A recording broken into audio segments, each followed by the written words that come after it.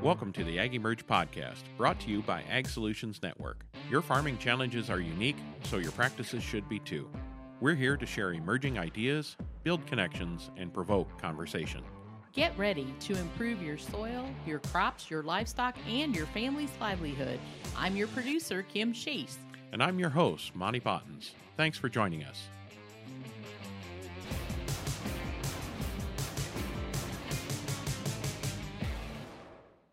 Thanks so much for joining us. Today we welcome Dino Giacomazzi, the CEO of Giacomazzi Almond Company and the fourth generation to manage his family's farm, founded in 1893 by his Swiss-Italian great-grandfather.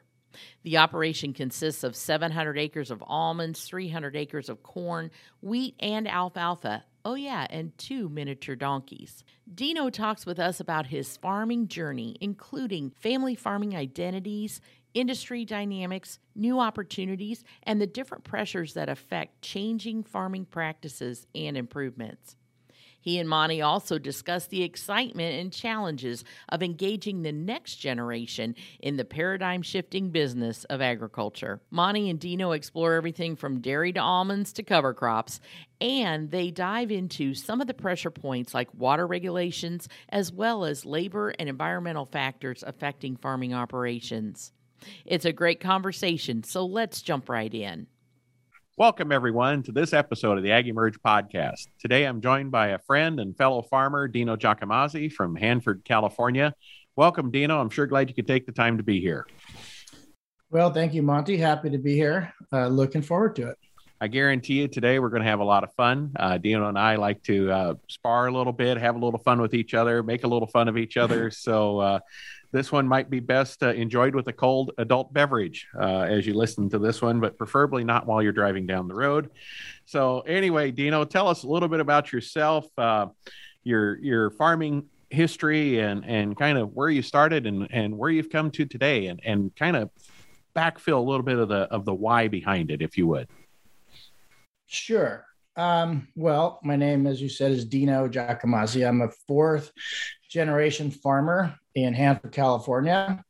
I used to say I'm a fourth generation dairy farmer in Hanford, California, but in 2019, we sold our milk cows. After milking cows continuously every single day, from 1893 until 2019, about 126 years milking cows.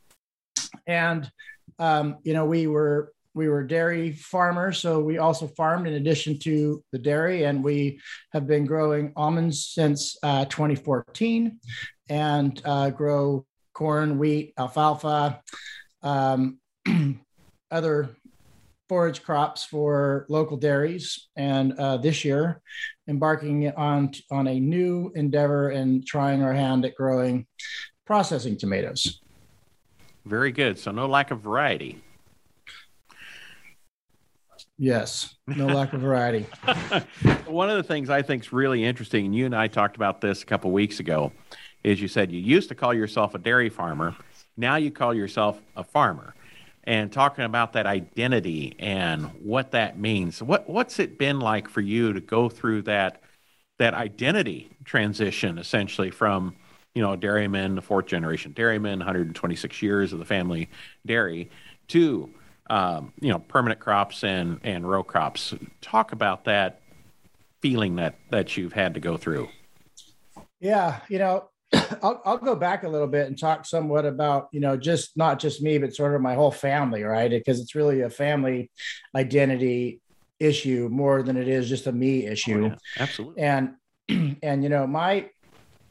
I wanted to sell our cows in 2014. At the time, I had some insight when Europe was going to remove their quotas, essentially lifting their supply restrictions. And I had a sense that, the dairy industry was going to be difficult to make money for some time. Turned out that was true.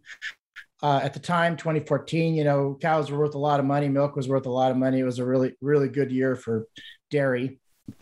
And, so I went to my my family, and I said, hey, let's sell these cows now and get out of this business before it's too late. And the answer at that time was basically that, well, we need to stay in the dairy as long as your grandmother is alive, And my grandmother at the time was over 100 years old, and she made it to 105.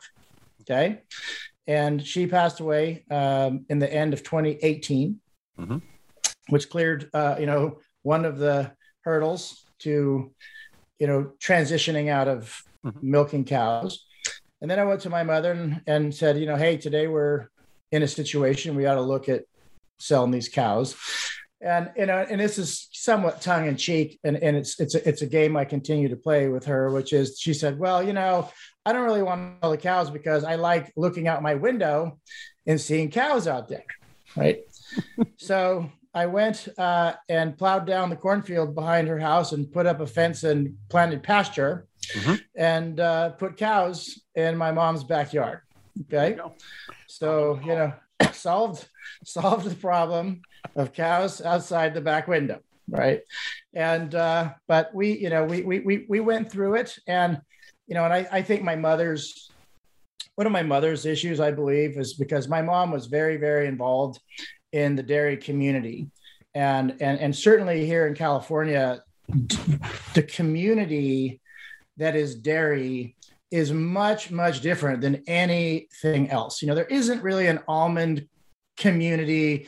There's no cotton community. There is nothing like that. There's thousands of almond farmers all over the place.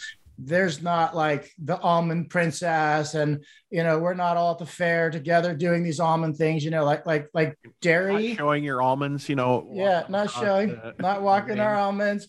We're not traveling all over the country going to these almonds.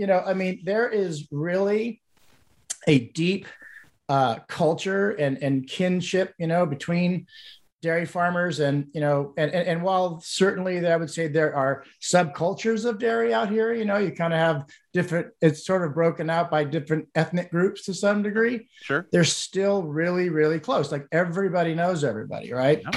Yeah. And so you're an outsider. You're not part of the two major groups. I'm the brown Swiss, right? I'm in the all other breeds. I'm in the all other breeds class. Yeah, I don't have as much competition. I always win my class because I'm the only guy in it. But anyway, so with my mom, she was involved in the June Dairy Month thing and the Dairy Princess Committee and the dairy this and the dairy that and all these dairy things, right? And this is her scene. This is her community. And so I think there's where the real identity crisis existed, right? It's like, if I'm not a dairy woman, how do I participate in the Dairy Women organization? And, what ended up happening is that she's still in the Dairy Women organization. She's still working to support the Dairy Princess, still on the June Dairy Month committee, along with 20 other women who've sold their cows in the last, 10 or 15 years, right? So, it is not necessary to be in dairy anymore to be in the dairy community, And the same has been with me, right? I have a lot of friends in dairy, and all of those people are still my friends, and we still, do things. And I also had a kind of a long hangover from getting out of dairy, because in the middle of a year or so before I decided to sell the cows, a problem in the California dairy industry popped up over a pricing mechanism known as quota in California dairy pool quota. And for some unknown reason, I inserted myself very deeply into that issue and became somewhat the central figure around trying to bring the industry together to come up with a solution. And that problem my role in that didn't really end until this year in June. So, I spent a lot of, and yesterday, it's quite interesting that today we had this podcast, because yesterday was the 2-year anniversary of us selling our cows. Oh. And today is my father's birthday. So, it's a special day. So thanks for spending it with me, Monty. Well, I appreciate being able to do that. And it's really interesting how you mention the cultural community, the interactions, the family orientation of the dairy sector, dairy industry. I think that, in my observation in California, that's completely different than anywhere else. I really think the dairymen are trying to, even though there is some competition, when we get into a quota situation or we get into being able to build new facilities because of limited resources, when we're trying to purchase silage or those kind of things, there's some limited resources. Yes, there's some competition, but overall, there's much more information sharing. Like if you have something good that's happening, you're likely to tell all of your friends and dairymen to help them be better. Okay. Take the produce industry, on the other hand, or the grape industry. I mean, there's people signing NDAs to where you cannot share any information with each other, or everybody's, very quiet about what works for them because they want that to be their competitive advantage. So to me, it is a very different orientation, and it's something that's special, and it's sad to see, the market changing, but change always happens, right? And like they say, if you don't change, change will happen to you.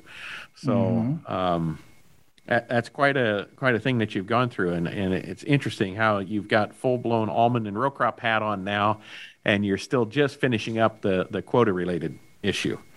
So, see, now you're free.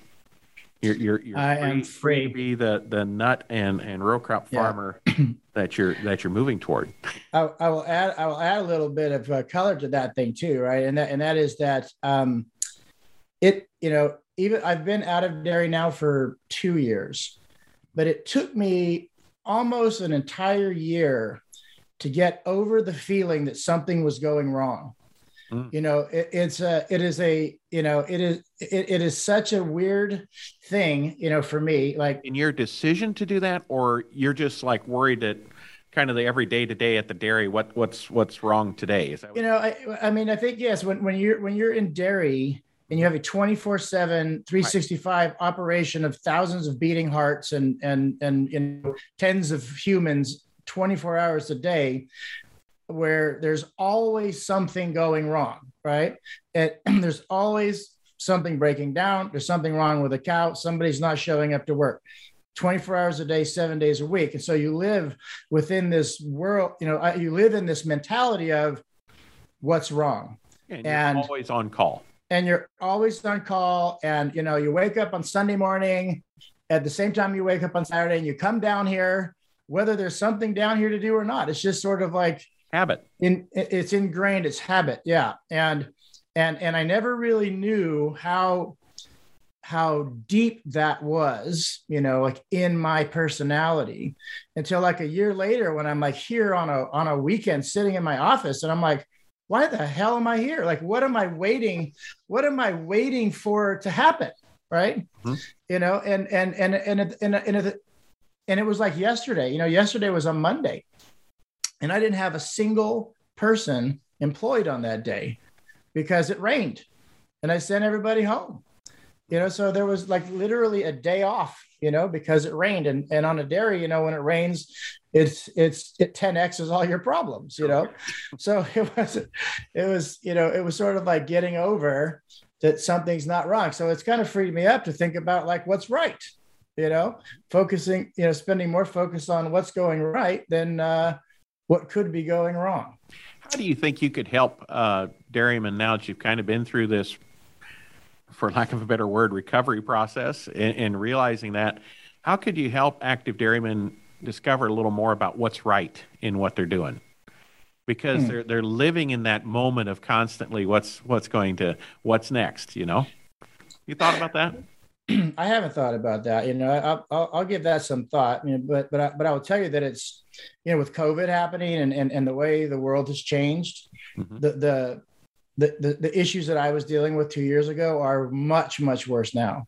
They're much worse. I mean, supply issues, labor is the big, I really was happy to get out of dairy mostly because of labor. It wasn't about, losing a lot of money because, we could have probably stuck it out. We could have invested money and made the business more efficient.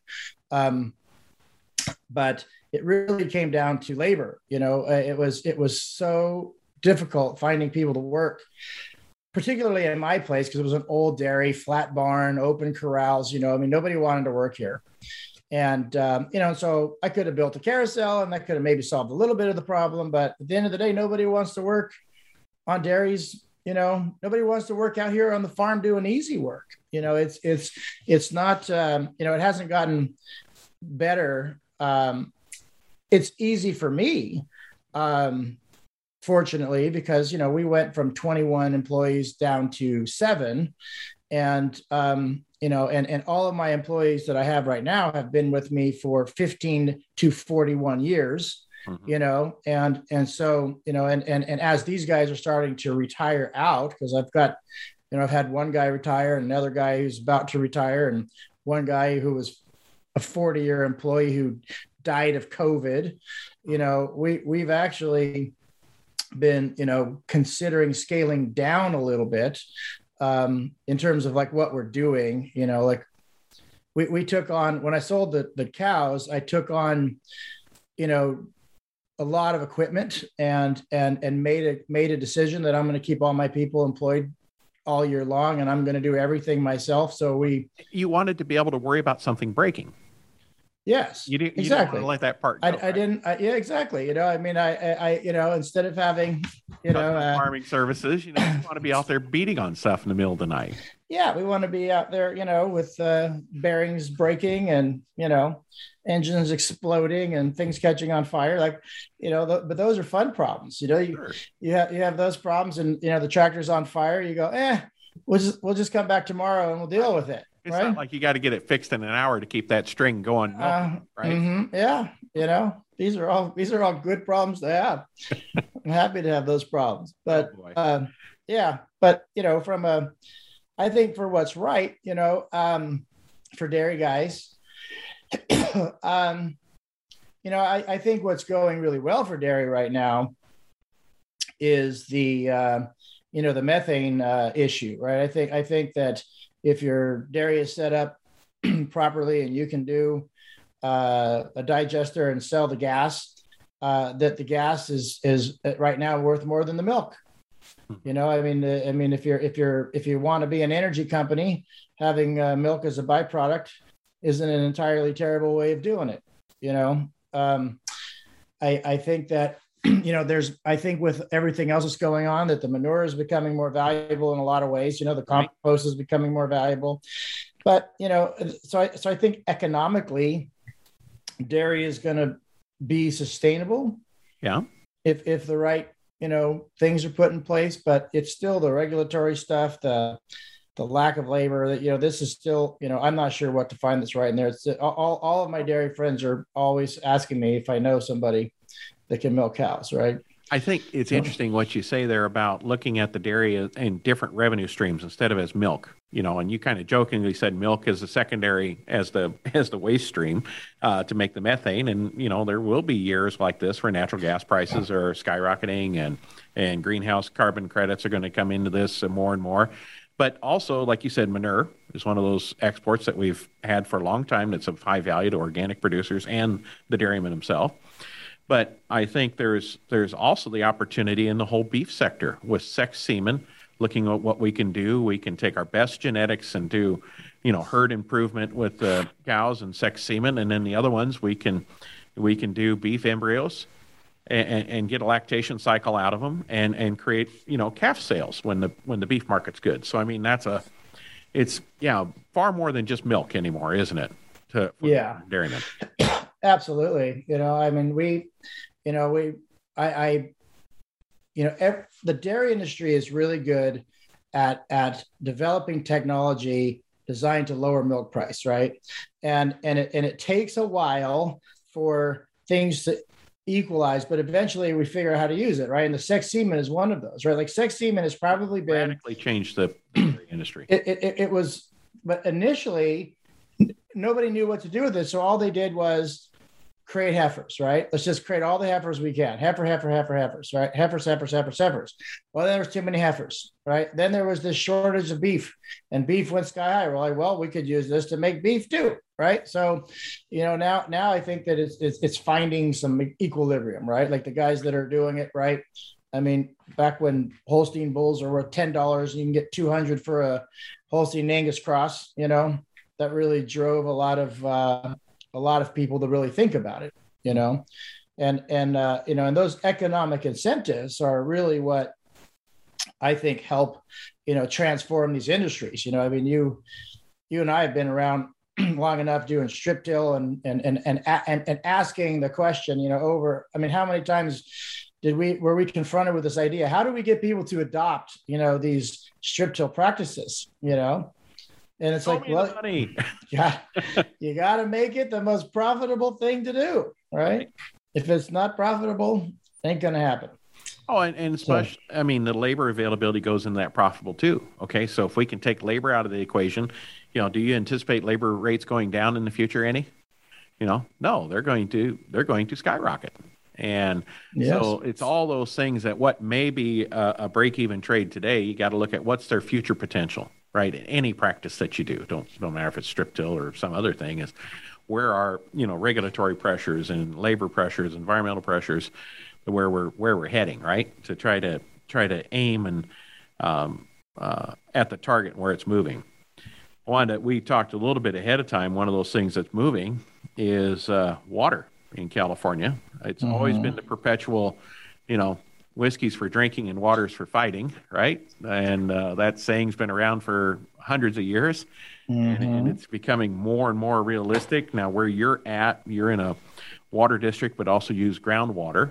So for our listeners out there that maybe aren't familiar with California, every area has a different groundwater basin that is based on where it recharges from and what its recharge rate is and such, that they're looking at trying to figure out how to not over pump these various aquifers and basins, along with every piece has different surface water rights. Some have none, some have very junior, high price, low volume rights, and then some have right across the fence, high abundance, low cost rights. So where do you see what's changing there? And it's changing rapidly, huh?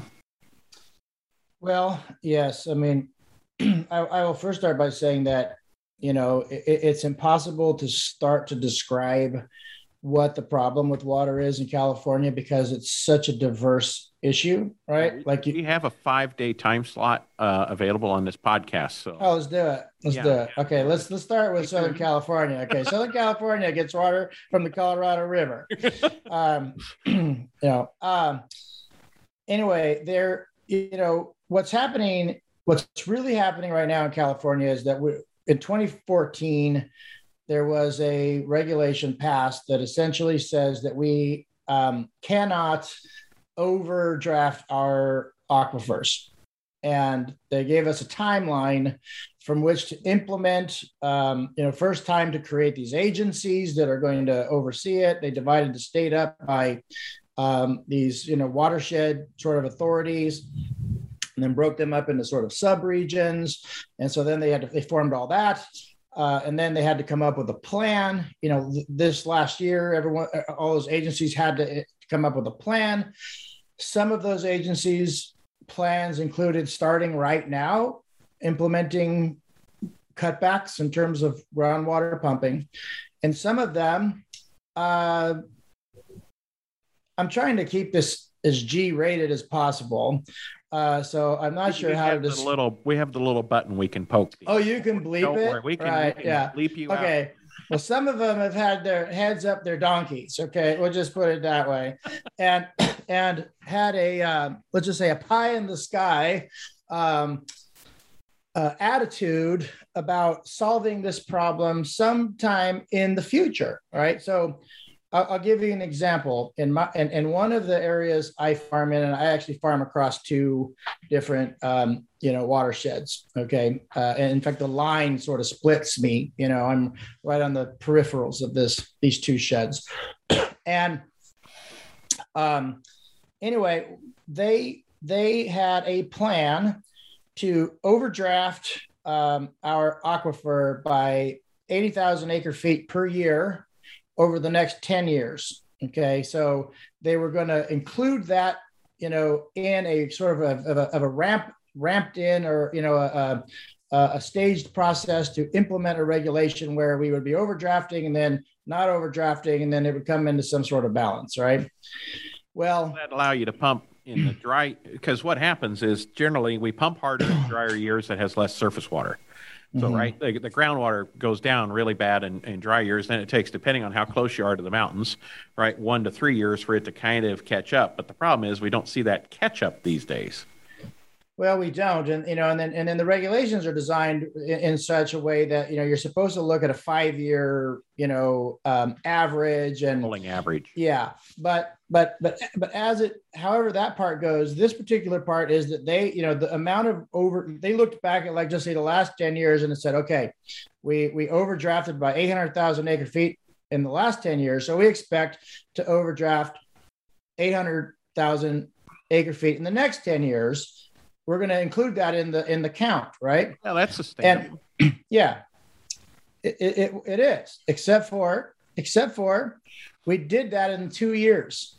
Oops. Okay, we overdrafted 800,000 acre feet last year and this year, 400,000 per year. We hit our 10-year overdraft expectation in 2 years. You're an overachiever. Overachiever. Yes, we are really making it happen down here. So, yeah. So as you would imagine, there, we'll deal with it down the road attitude turned into a panic attitude. And now they are in a panic to restrict us. And so they have released a draft of a plan. The draft of the plan is a multi-tiered sort of a plan, and I don't know how much you want me to you want me to give you numbers and scare the hell out of people? Go for it. All right, so this is what this is what we're looking at in one of my areas now, and this is an area, mind you, that has no surface water rights. Correct. This is an area. The only way that these perennial crops or any crop can grow is based on groundwater. Groundwater, that's it. We have no other way to get water. Your land value is 100%. Your production capacity. And we get rain for free. Okay, the rain that falls on it is free. All 6 inches. Mm-hmm. Yep, we got 1.1 just yesterday, so we can do that 10 more times.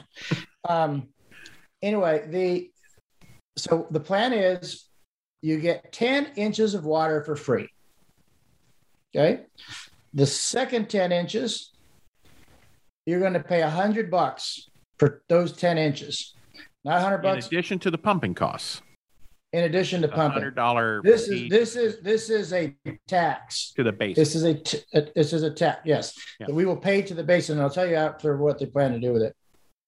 I'm sure. So the first 10 is free. Second 10, $100. The next 10, so up to 30 inches, you pay $200 an acre for the next 10 inches. Mm-hmm. After 30 inches, you pay by the inch based on a $500 an acre foot rate. And every inch you go over 30 is deducted off of your first 10 for next year. Oh, so you're paying it forward. Yeah. So if you use 40 inches this year, mm-hmm. you're going to pay for, 100 for 20 to 30, 200 for 30 to 40 or whatever. And then after that, 30, you're going to eat up the 10 inches that you got for free. In 20. That's right. 3 is going to be exhausted. Yeah. And then I don't know what they're going to do after that. So let's say I use my 10 for next year, and then I use another 10 the next year, another 10 the next year. Now I'm at negative numbers, right? Like I've used up all of my water. Now do I have to stop irrigating my trees? I mean, there's a lot of unanswered questions. This is very early, mm-hmm. but it's coming very fast. Like our neighbors are implementing this rule this year, starting October 21 is when they're starting to count the usage. Mm-hmm. And my district has said we're not going to do it till next year, October 22, but they're being pressured by the neighbors to come into it this year.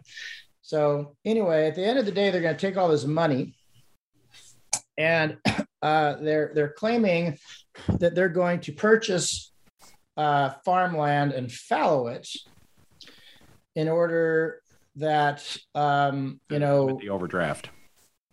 Yeah, to bring the GSA into balance, right? Because how they calculate this is they calculate all of the inflows. So they have rainwater that lands on the dirt and sinks in. They've got leakage, snow that is captured in the mountains and then runs through our channels. The water that belongs in the district, the water that's leaked into the district, say through conveyance that is losing water along the way, right? So they figure this out, and so they're measuring the inflows that way, and then the outflows are measured using satellites. Yeah, that's another topic. Measuring ET, right? So all these numbers, by the way, are not, the numbers that I'm giving you are not these 10 inches, 10 inches, 10 inches. Those are actually 10 inches ET, not 10 inches applied. Okay, that's important to know. So it's because there's and I don't know why they pick 10. Maybe because they figure for every 12 inches that you apply, the plant will express 10.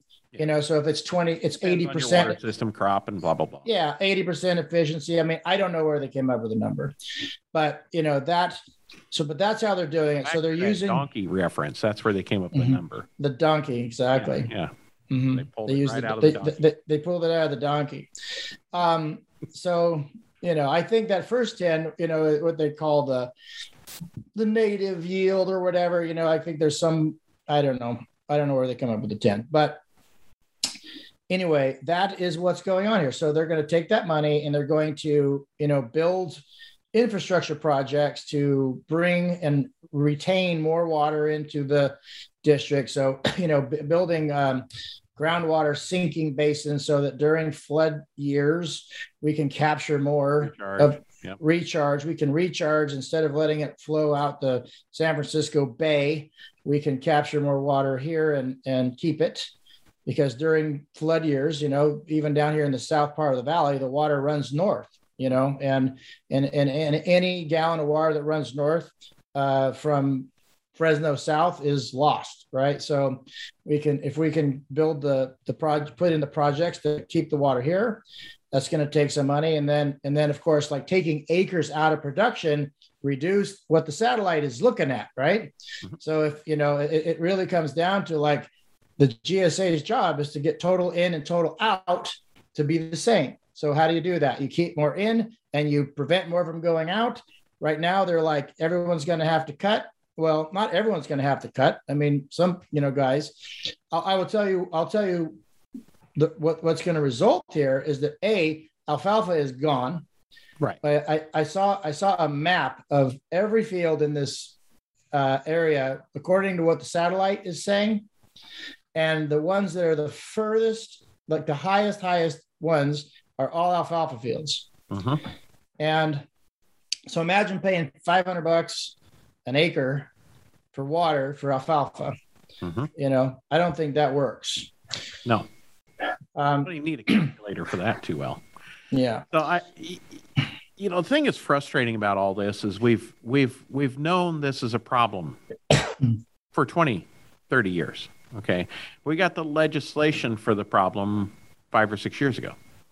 14. And there's been a lot of, really, wasn't that when it was passed? In 14, yeah. 6 years. Yeah. So we've known it's there, and there's just been a lot of feet dragging around it. It's like, we don't know what to do, and all this stuff. And honestly, there's models for this in Kansas, Nebraska, throughout the Ogallala system. On what to do. Texas are just like, pump it. We don't care. The rest of the states are trying to monitor or limit, restrict, no new well drilling, only so much per well per year. If you overdraft here, you have to offset it somewhere else, yada, yada. But, honestly, it's some of our fault too for letting the problem go along as we have, and just thinking we just go deeper, deeper, deeper, and no consequences. I totally agree. I mean, I don't mean to make anybody mad, but hey, come on. You cannot argue. Unlimited. You cannot argue. No, it's not unlimited. And, and as much as we, and I like to say that it's difficult for Californians, right? Because if you're over the Ogallala, that all the water that falls on the Midwest, right, is going, the Ogallala is going to get charged by rainfall. It's all pretty much going to end up, whatever's going to run to the rivers runs to the rivers, whatever runs down and soaks in gets soaked in. But in California, we have a much more intensive management program for water, right? And we could be recharging, we could have been recharging our groundwater with water that we are letting go to the ocean, right? We're letting it go to save fish, and it's not helping to save the fish.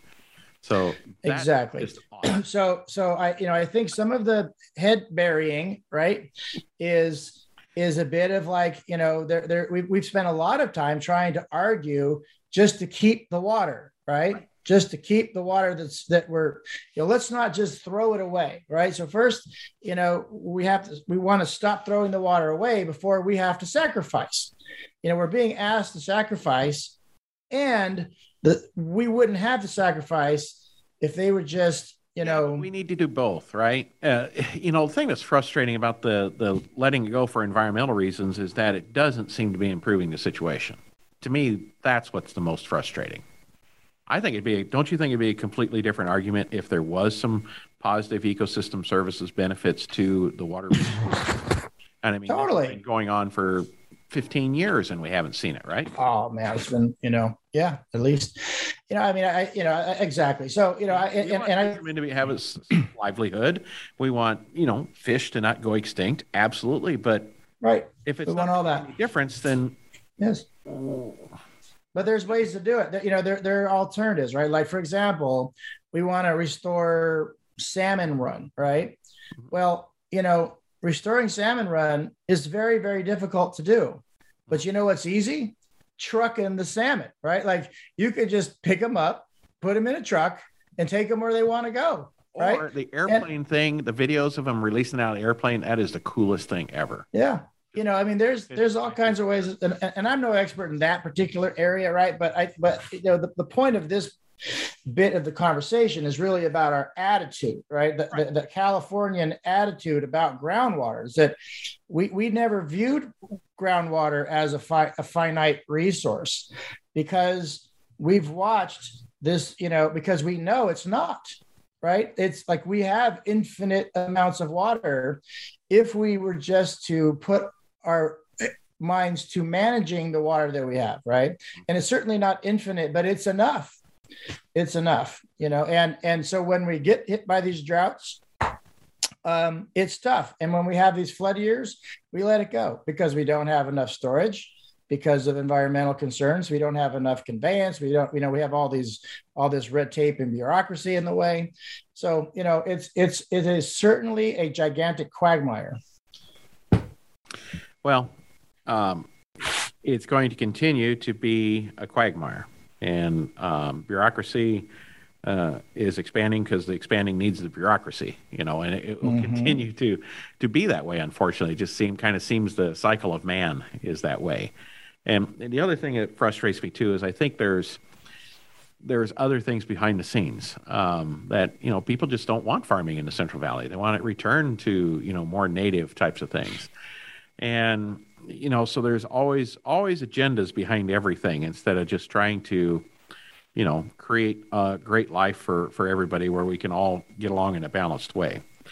So, okay, we're not going to solve this, Dino, but it's important for everybody to be aware that this is going to greatly drive food prices, many of the foods that can only be raised in California, and the high quality that can be raised. Or it provides opportunities for people to once again grow crops that used to be grown in other areas of the country that have migrated to California because of the climate and the water and the labor.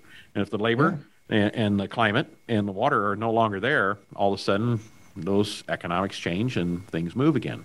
So yeah, it's all just nothing's ever stable, right?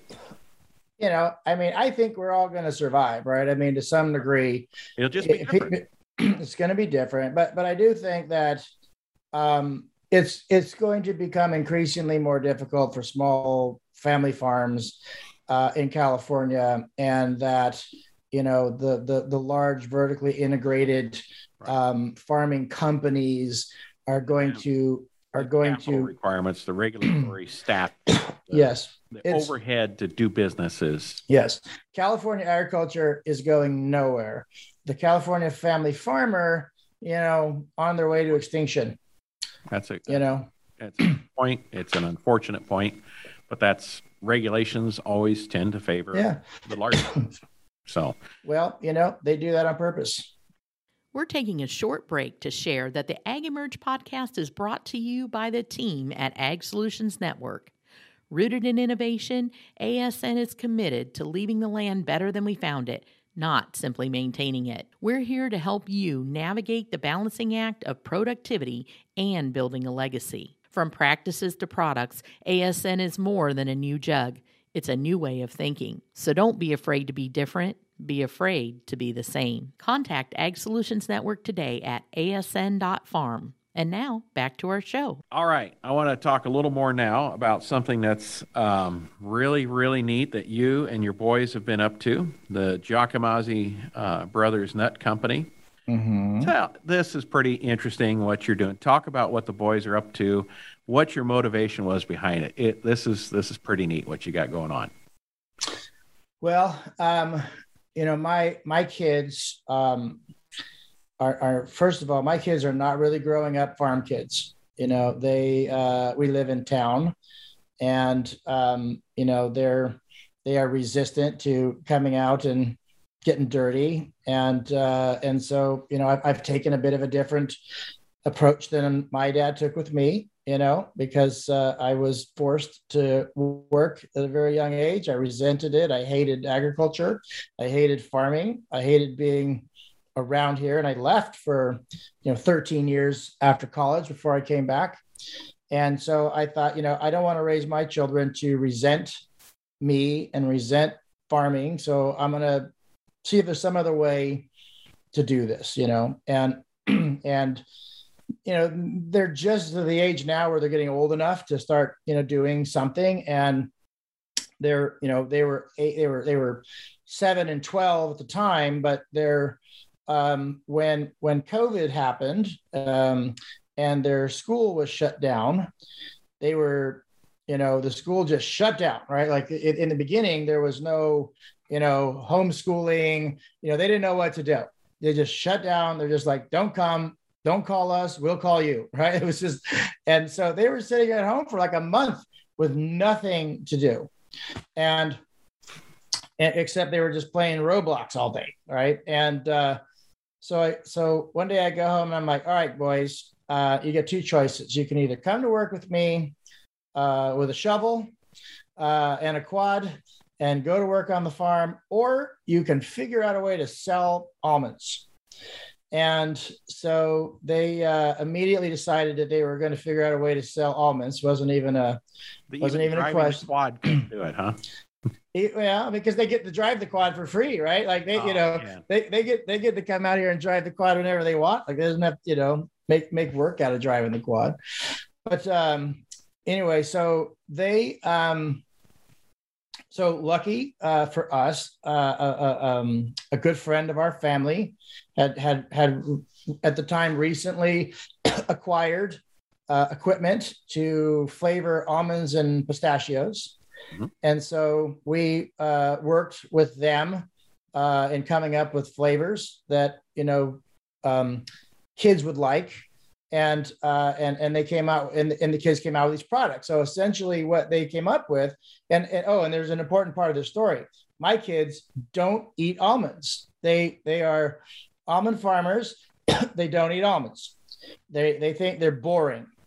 And to be fair, they don't eat much of anything else either. Like their diets are very, very limited. Like they eat goldfish, crackers, they eat popcorn, they eat Go-Gurt sometimes, no meat, no dairy. Like they're just really narrow. They're, so anyway, so they thought, well, if we could make these almonds into something that we like, maybe other kids would too. So what they came up with was like, they liked goldfish, they liked Cheetos.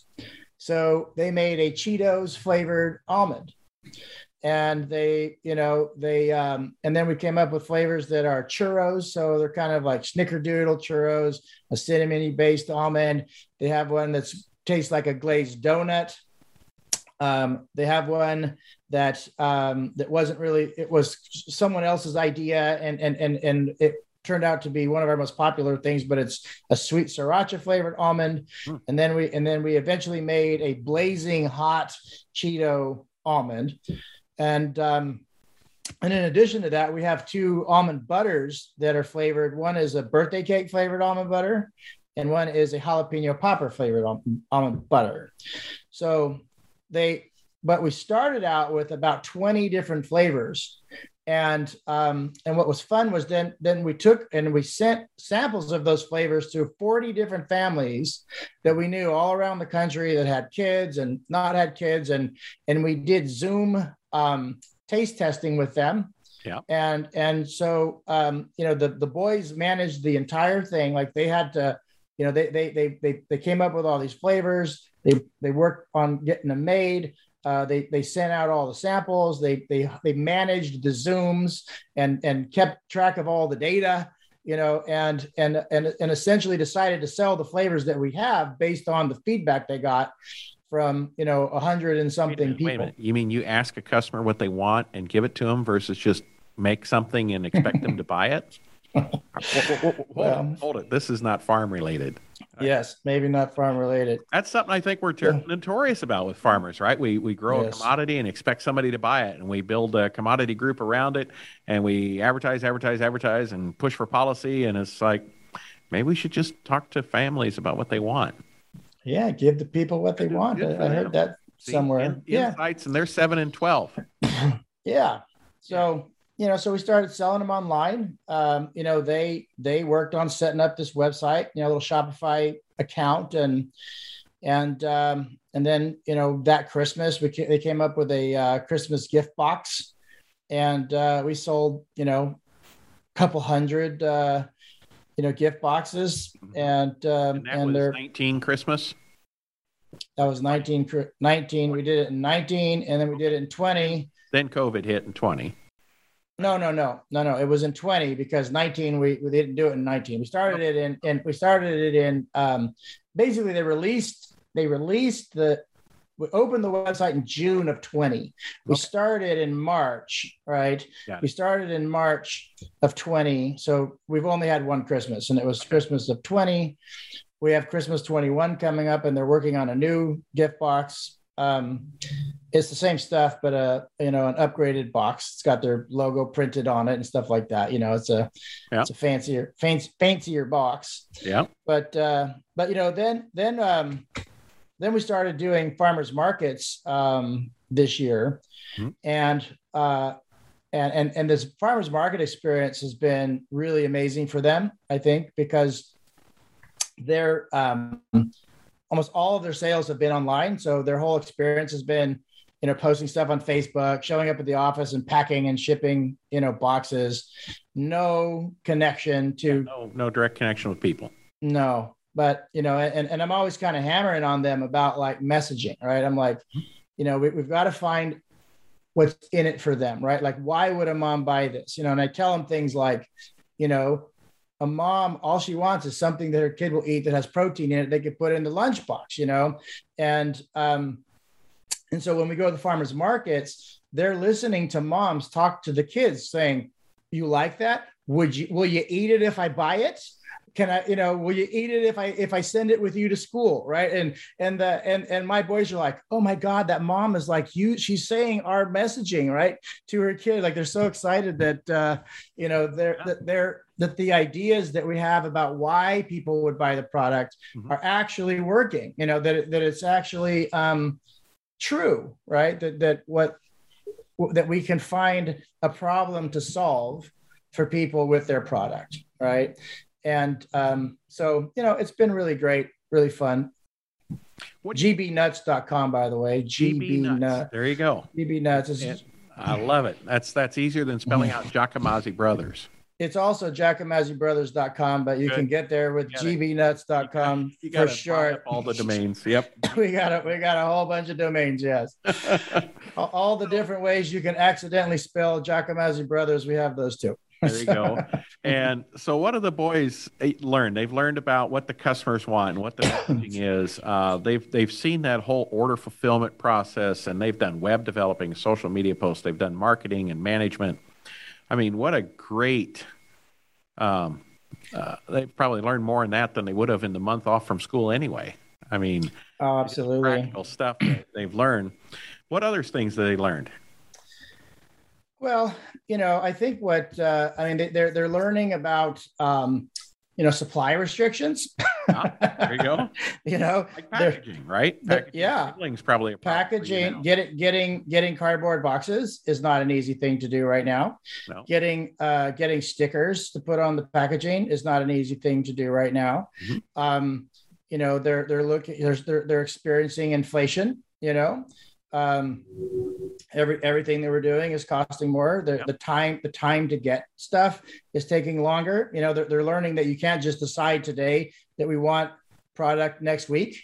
And it takes, and so you have to plan and time inventory is dead these days. It's dead, completely dead. I don't know who invented that, but they should be hauled out back and shot now. But the Japanese did that. Yeah, the Toyota. Anyway, Kaizen, they call it. But the thing is that what they're really learning what I'm really hoping to instill on these kids is that I'm the fourth generation of this family. And for 4 generations, and let's just leave my great grandfather out of this because I'm sure he was doing what we're doing. Okay. Because he was direct marketing. Yep. In 1893, because that's what all there was. Okay. He would make cheese and butter, put it on a wagon, drag it with a horse into the town of Hanford and sell it to the Chinese rail workers. That is how this business got started. But my life, my father's life and my grandfather's life, all they were ever concerned about is how to lower the cost of making milk. Just production. How do you get more milk for less money? That's the only part of the equation that we had any control over. So it's always the only thing we ever thought of, and what I want my kids to be thinking of is how do we increase the top line more than thinking about how do we decrease the bottom line, right? Because we know decreasing the bottom line is entirely about scale. Correct. There's a minimal amount of efficiency that you get out of being smart. And then the rest of it is about freaking scale, right? So you either scale up the bottom line or you scale up the top line, right? So how do you scale up that top line? And that's by listening to your customers, right? And giving them what they want. Yes. Isn't that what they want? The number one way to do top line? It's the only way. Oh, actually, that's not true. You could actually lobby the government to build a moat around your business and give you regulations that no one else can free money and things like that. That's another way to do it. What have you and Julie taken away from this? I mean, it's just been a wonderful learning experience for your kids. I mean, what are you guys taking away from seeing them grow and do this? Oh boy. Well, you got to be proud. Well, we're proud of them, but it's, trust me, this is not like all butterflies and leprechauns for these kids, right? Like, the one day it started to look like work to them, right? And it went from being like, oh, cool, we're going to go do the almonds to like, oh, damn, we have to go do the almonds, right? And so watching them work through that and seeing that they're capable of doing what's hard sometimes, doing what needs to be done, even though they don't want to, Yeah. Is important. And I think that this is so now I'm actually in a spot right now where I'm having to look at this thing going, okay, so now am I my dad with my son, with me again, forcing them to come and do this work. Right. But I'll tell you the thing that really pisses them off, my kids, is they're like, when do we get paid? And I'm like, what do you mean? You're reinvesting all your money back in the business. Welcome to business ownership. Oh man. Yeah. So they're trying to figure out when they get paid. I'm like, we gotta scale it up, boys. And so anyway, that's some neat ideas that other people listening to this can maybe take a cue from what you're doing. If maybe there's a crop that you're raising now, something that you can do, just even a corn farmer, simply hand picking corn, taking it to a farmer's market, offering it for sale for squirrel feed. 3 years for $1, or planting some sweet corn or taking tomatoes or any type of thing. It's a great opportunity for your kids to learn how to be an entrepreneur, learn how to business, learn how to work, and that, yes, the business, when do I get paid, right? And, so, I mean, that's a great opportunity. Wouldn't you encourage anybody to do that with their kids to absolutely, man. You know what? It's so, I mean, I hope this is the right thing to do. I don't know, but I think helping this younger generation view farming not from the perspective of a commodity producer is the best thing we can do. Bingo. And I think that they're all in a position to do it because they live in a world that is so foreign to us. We don't even understand all the ways they can succeed that they have access to, that we don't even know exist. Right. And so they're going to come at it much differently if we just give them the rope to do it. So dad has made that transition from a dairy farmer to a farmer. Now the sons are making the transition from a farmer mentality to a entrepreneur. What they want, an entrepreneur, create a product that people want, and connect them to the farm. Yeah. So it's an interesting transition. I love that story and how that's coming together over time. So we're going to be watching for when they go public, Dino. Yeah, we're gonna take them public. We're gonna take them public with a SPAC. It's going to be the Nut SPAC. A Nut SPAC? The Nut SPAC, yeah. I see. Yeah. Speaking of Nut SPAC, our next plan, what we're working on is we've finished removing all the corrals, the hardware from the corrals in the dairy, and have been trying to figure out what to do with what that land was. Mm-hmm. And ironically, a big chunk of it, we're going to put up fences and plant pasture and put cows back on it. Mm-hmm. But a good little chunk of it, we're looking at doing an ag tourism thing and doing the corn maze, pumpkin patch, and having a little stand where the kids can sell nuts, all year long, right? We want and the packaging on your nuts, you could have a vending machine right there with them in it. 24/7, exactly. Come up and buy a pack. So that's right. 24/7 drive by, and we're in a really good spot because we're right next to a busy highway and you can see it from there. So, that's, I think, an even better opportunity, for them. It's just being able to be part of the community and offering that, access to the farm, to, lots of people in our community that don't know farming, right? I mean, we live in a totally ag community, but a town of 55,000 people in a county whose number one employer is government. And it's a military community and it's a prison community. And most people in my county are totally disconnected from agriculture, even though agriculture is our only product, right? Other than, government.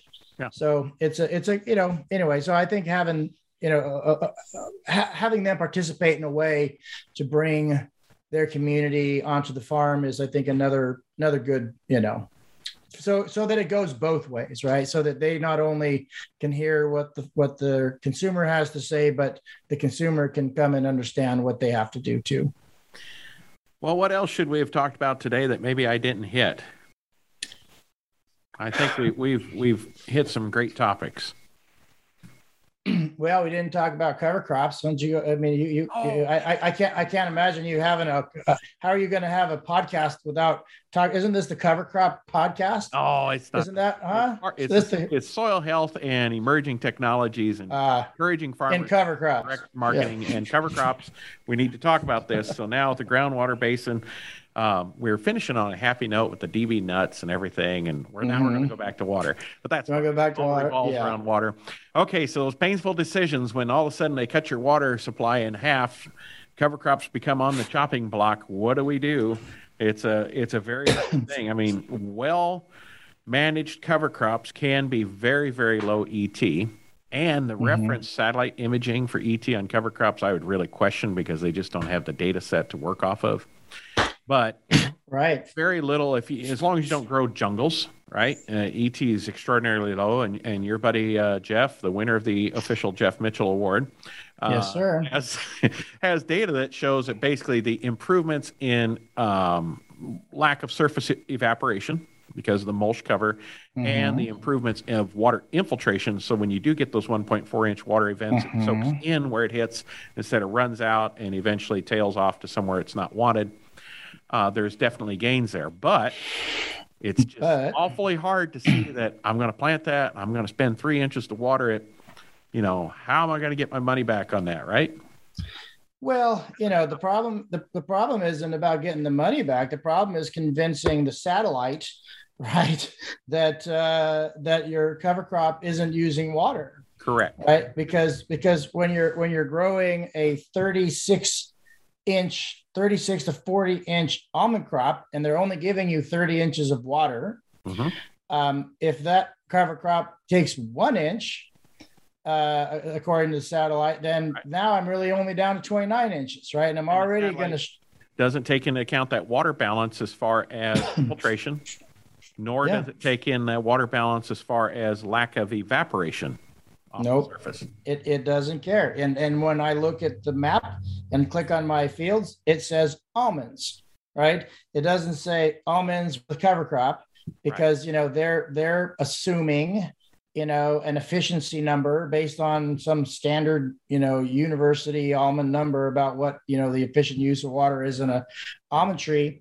We have a problem with that because we can make trees show a great NDVI image but be more water use efficient.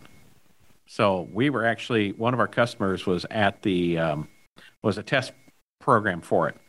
And on our site, it was 8 inches off because the leaves were more reflective NDVI, healthier, but it was more water use efficient. So they thought he had used 8 to, or maybe it's 10 inches more water than what he had actually applied. So that's a problem. Yeah, it's a problem. Where is that balance? So satellite measurement's part of the problem. Where are you at on it? What do you think? Where am I at on what? On the cover crop thing. I mean, you've surely seen the infiltration improvements, I would imagine. Well, I have. I mean, we just started, we've intermittently done cover crop stuff for a while, but, I have a particular problem in my water that is best solved with cover crops. Cover crop is the best opportunity for me, but I just canceled my cover crop plan because of the balancing issue. Yes, because I don't know what they're going to do, right? I don't know what they're going to do. Like I cannot risk right now planting a cover crop and having it count against me until they have settled the cover crop issue, right? So, we are bumping up against two conflicting objectives by the state of California. They have a very present desire to reduce groundwater usage, but they also have a very, very big program. The California Department of Food and Agriculture Healthy Soils Initiative is their number one talking point. Right. It is their most important thing. Storing carbon is all California wants to do. Store carbon and stop using water. Well, those are not necessarily Those actually are is required. Those are polar opposites. yes. Those, but they're perfectly symmetrical. You know, they help each other, but it requires thinking, right? It requires thinking to arrive at how they work together, and that kind of thinking doesn't work when you're trapped in a silo, right? When your one silo says stop using water, and the other silo says we need to plant cover crops. And those two silos have no, they have no knowledge that the other silo even is there. You know, this is what has been going on in California for my entire life, right? These independent and unaccountable bureaucracies who and it only happens in California, Dino. It doesn't happen in any of the other states or countries around the world. You know, I have been to many other states and countries, and it happens here in a way that it doesn't happen. Best at it. We are better at it. We are so good at this. Nobody can compete, right? Like we are the Muhammad Ali of regulators, right? We are the GOAT. But I don't discount anybody else's regulatory problems, but we have a special version of it here. You're a special sort of, special sort of crazy. There you go. We are a special sort of crazy. They don't call us the land of the fruits and nuts for nothing, right? Yep. Mm-hmm. Well, I think, those are things where we're relying on a technology that's supposedly more accurate than flow meters and less labor intense, and by using the NDVI imaging, but there's certainly also shortfalls too, and it needs to be tweaked for that. And I think they're going to allow for, people to report, like we've got meters on everything. I mean, every pump I own has meters. They're all hooked up to automation system. That's, we built our irrigation systems to be, beyond highly efficient. We took drip irrigation and we tried to figure out how do we make drip irrigation even better, and irrigate by zone. And, we started doing the zone irrigating and then kind of discovered over time that the zone irrigating wasn't really that big of a benefit to us because, our zones aren't that extreme. Maybe they're not as extreme as we thought. But what automation allowed us to do was to irrigate at a high frequency, and so, irrigating 7 days a week or 14 times a week or 21 times a week, sometimes, and fertigating 21 times a week, we think can generate some benefit, during certain times of the year, and can increase our water efficiency, so, we put in all this technology. We did some of it on grants. We did some of it, on our own. Mm-hmm. But so we have the ability to ground truth, the satellite data. So we'll have to see moving forward, what happens. Mm-hmm. But there's a lot we don't know yet. We just know that the panic has arrived, and we have a meeting coming up in November, and we got a sponsor to pay for a barbecue, and we're gonna make people check their weapons at the door, and we're gonna see if we can get through it. We just hope we can find some wisdom in everything, because we need to change. We need to do better. Just finding what the right thing is to do better versus having something forced down on us that is not accomplishing it, costing a lot without accomplishing it. That's what's the most frustrating. Yeah. So, well, and going back to something you said earlier about, this is needed to happen. I mean, look, I don't think there's a single farmer in this valley that doesn't want their farm to be left for their kids and their grandkids, right? There's not a single farmer in this valley that doesn't want species protection, habitat preservation, open land. We want all the things that, the liberal regulators want, right? We just want to be practical about our approaches to, protecting our future. And so, I think that we will eventually get over the shock of this, radical change and start looking at how to survive, how to make it work. But we're going to go through, I'll tell you, and all the crazy things I've lived through in my, 20-year career as a dairy farmer, living through tons of regulations in dairy.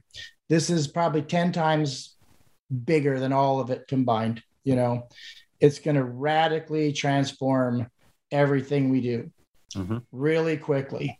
And it's going to be a fun thing to experience because it's not going to be boring. I don't know if it'll be fun. It's going to be a different thing to experience, and it's the kind of fun. It's the kind of thinking. It's the kind of fun you have when you go to the haunted house, right? This is practically a Halloween episode here, so I'm thinking about it's fun like that. Yeah, there you go. It's fun like a head wound is fun. Yeah. Well, Dino, I really appreciate your time today. It's exciting to hear transitions you and your family have all been through, and how you're looking to the future and realize that change is coming and need to address it. I think it's great what the boys are up to with dbnuts.com. Go there. GB. Sorry. Giacomazzi Brothers. So Giacomazzi with a G. We'll have the whole listing in the podcast notes. So go over some gift boxes for this year, folks. We ship nationwide, right? We ship nationwide. There you go. They'll get you all taken care of. Yeah, we ship nationwide and to Illinois. Oh, very good. So you ship to the 49th most regulated state. So yes, yes. But I really appreciate it, and we've known each other for a long time, and it's interesting to see how farming's changed over those 20-some years we've known each other. So that's right. It'll be fun to see what the next 20 years has in store for us. So that's for sure. Just like a head wound. That'll be the quote for the podcast, Kim. Yeah. All right. Well, thank you, Dino. You have a wonderful day, and thanks for joining us. Thanks, Monty. Take care.